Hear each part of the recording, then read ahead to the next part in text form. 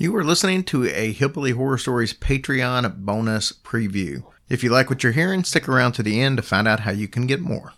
Hey guys, welcome to episode 1007 of Hillbilly Shorts. Hey everybody. So we're going to go back to something we haven't done in a little while. We're going to go to our friends at Ranker because I had something sent to my email that I thought was very interesting. So I thought we would jump back to that. Sounds great. This is 11 people who killed just to keep from getting caught in a lie. Well, that sounds dumb. Yeah. True. Yeah. Most people have had a lie get out of hand. Maybe you've had to pretend that you like olives for the rest of your life, or that you don't know how to swim, but it's nothing like the web of lies that are seen in the stories that are here. This is about mostly normal people leading relatively normal lives until the lies that they've been telling finally catch up with them. The only solution? Crimes of passion and straight up murder. So what makes these creepy stories so unnerving? They're often about regular people who could be someone you know. Someone having an affair, someone with a gambling debt. We all know some people who struggle with the truth or lead something of a double life. But how far would they go if it all caught up with them? We'd like to think never as far as murder. We'd like to. But the friends and family of the people on this list probably like to think that none of this would have ever happened to them. It's amazing what a lie can do. Yikes. All right, like usual, I'm not going to probably cover all these. I don't know if I will or not. I've been kind of perusing through them, and there's some doozies in here. So the first one we're going to talk about is about a girl named Jennifer Pan. Jennifer Pan didn't just lie to her parents. She created a total alternate reality. Despite failing out of high school, she had them convinced that she had graduated, attended a local college for 2 years, and then transferred to the University of Toronto, just like her strict father had always wanted. In reality, she was staying with her boyfriend, Daniel Wong. Dang. Well, I mean, wasn't there like a graduation or something they should have went to? Yeah, I'm sure there's details that we won't know. Despite years of maintaining these lies with everything from forged report cards to fake textbooks, she was undone when she claimed to be volunteering at Sick Kids Hospital. First of all, apparently that's a real name of something. Sick Kids Hospital. Oh. So there's a link to it. Anyways, her parents didn't quite trust it because she had no uniform or access card to the building. Pretty basic stuff. When her mother followed her to her supposed volunteer job one day, they realized something was wrong. They confronted her, and while she admitted to not attending University of Toronto, she didn't reveal that she hadn't even graduated high school. But the strict rules that her parents placed on her, like no cell phone or no computer use, meant that her relationship with Wong broke down and he started seeing someone else. This put Pan over the edge. When she and Wong reunited, they came up with a way to get rid of her parents and to get a $500,000 inheritance. They hired hitmen to stage a home invasion, making it look like Pan and her boyfriend were also victims and kill her parents. The only problem? Her mother was killed, but her father survived, and he was extremely suspicious of why the robbers had acted so friendly with Pan. Oh, gosh. Whoops. Pan was sentenced to life in prison, as were the others involved. That's so crazy. This next one is Jean-Claude Romand. Murdered his entire family after claiming to be a doctor. Jean-Claude Romand dropped out of medical school in Lyon, France after just 1 year, but he was too ashamed to tell his friends and his family of the failure. Instead, he simply just never told them. After graduation, he told everyone that he had been hired by the World Health Organization across the border from Lyon in Geneva. Every morning he would head to work, only to put on a visitor's badge and hang around the WHO library. Roman married and his wife never suspected anything about his lies. Roman also had a mistress, and he was lying to her too. Of course, because he didn't really have a job, he needed some way to make money, and he did that by acting as a financial manager for friends and relatives while secretly stealing money from them. Eventually, his lies started falling apart, and Roman knew that he'd have to come clean. So in 1996, he beat his wife to death with a rolling pin and then shot both his young children in the head. He also shot his parents and even their dog.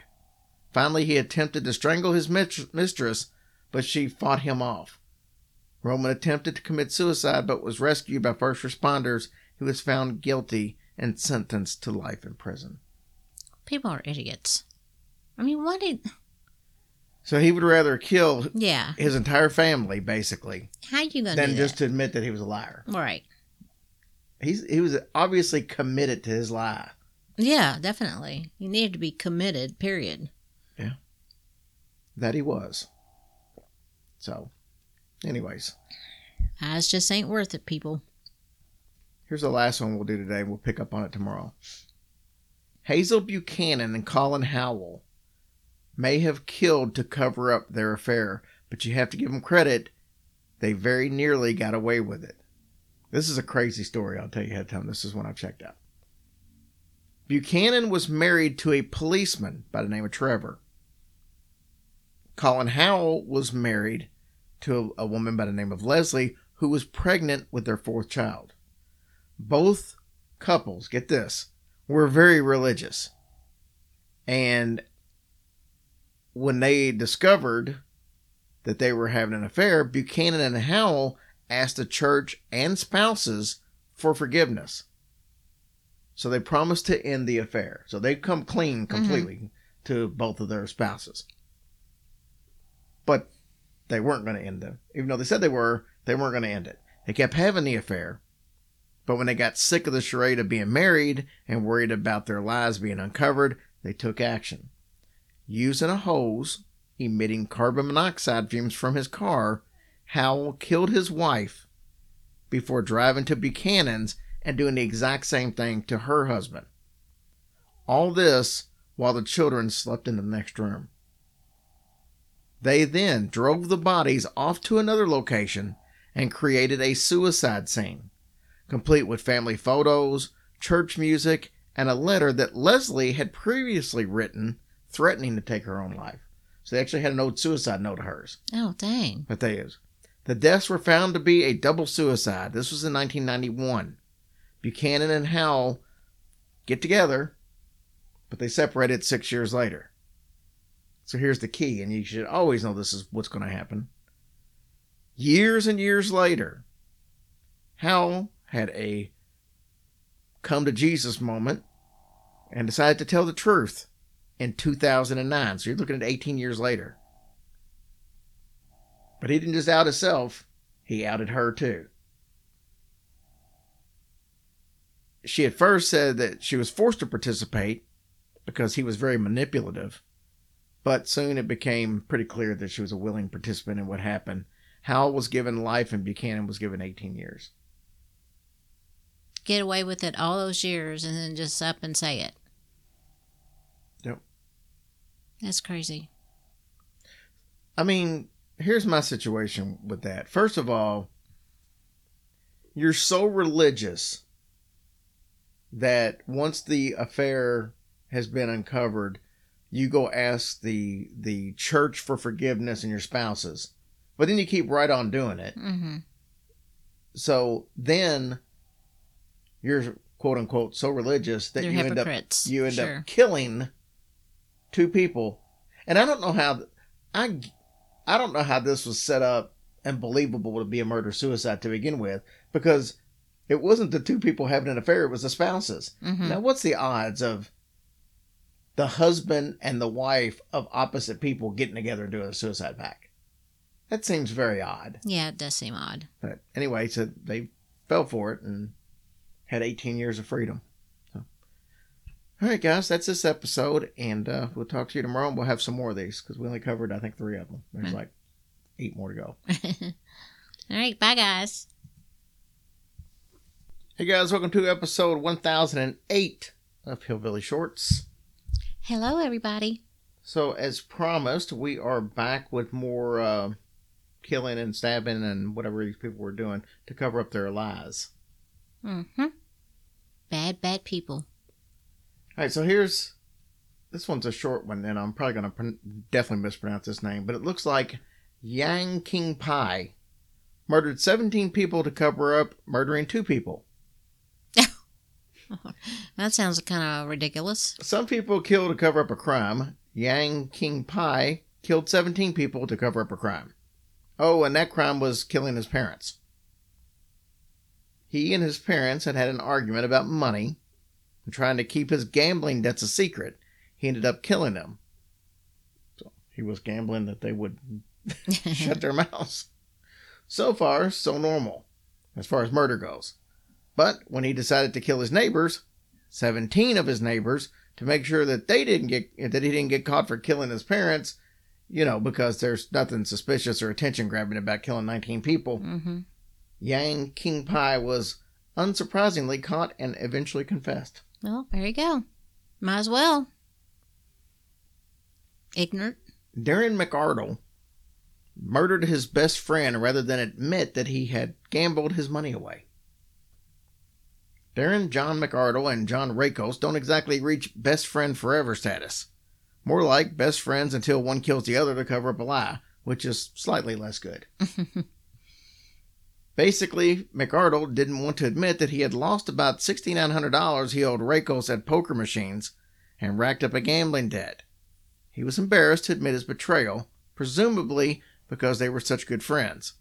But apparently he wasn't such a good friend that he couldn't hit Rakos in the head with a steering lock repeatedly until he died. Different strokes for different folks. I mean, why? I don't understand what people are thinking. I don't know. I mean, it makes absolutely no sense. I couldn't imagine at any point in time deciding, even if it was a stranger, I think it's going to be easier to kill him than to admit to him that I lost his money. Mm-mm. Let alone a friend. Yeah, a supposed friend. Yeah. Terrible decision. A man killed his wife to hide an affair, then burned his house down to hide the murder. That actually happens fairly often. Oh, yeah. And unfortunately, that's something that's not, Some people really don't want their affairs to get out. In order to keep up alive of being a devoted husband, Darren Byrne, what's a fitting name, went to some pretty extreme measures. After being caught having an affair by his wife for the second time, he allegedly knocked her unconscious and burned her to death. But it doesn't end there. In order to cover up the murder, he then allegedly burned his whole house down to disguise it as an accident. Talk about a lie that got out of hand. Not only that, but he continued in his calculated charade and received sympathy as a grieving widower until the lies began to unravel. Not exactly husband of the year. How many times has somebody burnt down a house and it not got caught? I mean, they always use gas or some kind of accelerant, which the fire department always finds. I was going to say, they usually can figure out the cause or whatever. They kind of know what's going on. So, I don't know. I know if I'm going to burn down a house, I'm not going to use accelerant. Mm-hmm. I'll just light a curtain on fire and just stay in the house until it gets a good and smoldering and something. Yeah. That's the only way to do it. And maybe set a candle close to it where like, oh, there was a candle next to it. Yeah. I don't know. Sounds like you've thought this out. Don't follow me for tips on burning a house down. Please don't. I'm just speculating. A 3-way with a teenager pushed a violent relationship to murder. I mean, I like Skyline too, but Jesus. When Dr. Shamari Leonage and her husband, I already was thinking it was a guy, but apparently not. Her husband, Denendra something else, started up a sexual relationship with a 17-year-old girl to spice up their relationship. There was no way to know how it would end up. Athakulor something allegedly had some pretty strange sexual proclivities.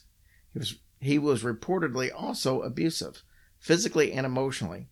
He would participate in bizarre coercive behaviors like making his wife pose for a camera while strangers online watched for hours on end. But it was the 3-way affair that had her worried. She thought her career would suffer if word got out. The only solution? apparently bashing her husband to death with a hammer in bed. That's one way to keep things quiet, except for, the very public trial and everything. I mean, how about trying this first? You know what? I don't want to do that no more. So let's not do that no more. Yeah, take the easy way out.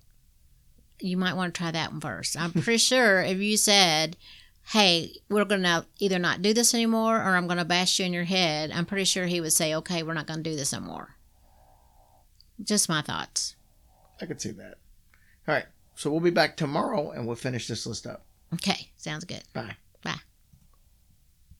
Hey guys, if you like what you just heard, we do 6 of those small bonus episodes every single week. We also do 2 full-length bonus episodes every month. We do a listener stories episode and then a story that's just like the ones you would typically hear on the regular feed. If you're interested in supporting us on Patreon, just go to patreon.com and look up Hillbilly Horror Stories, or go to hillbillyhorrorstories.com and there's a direct link right there. Thank you guys so much for what you do for us.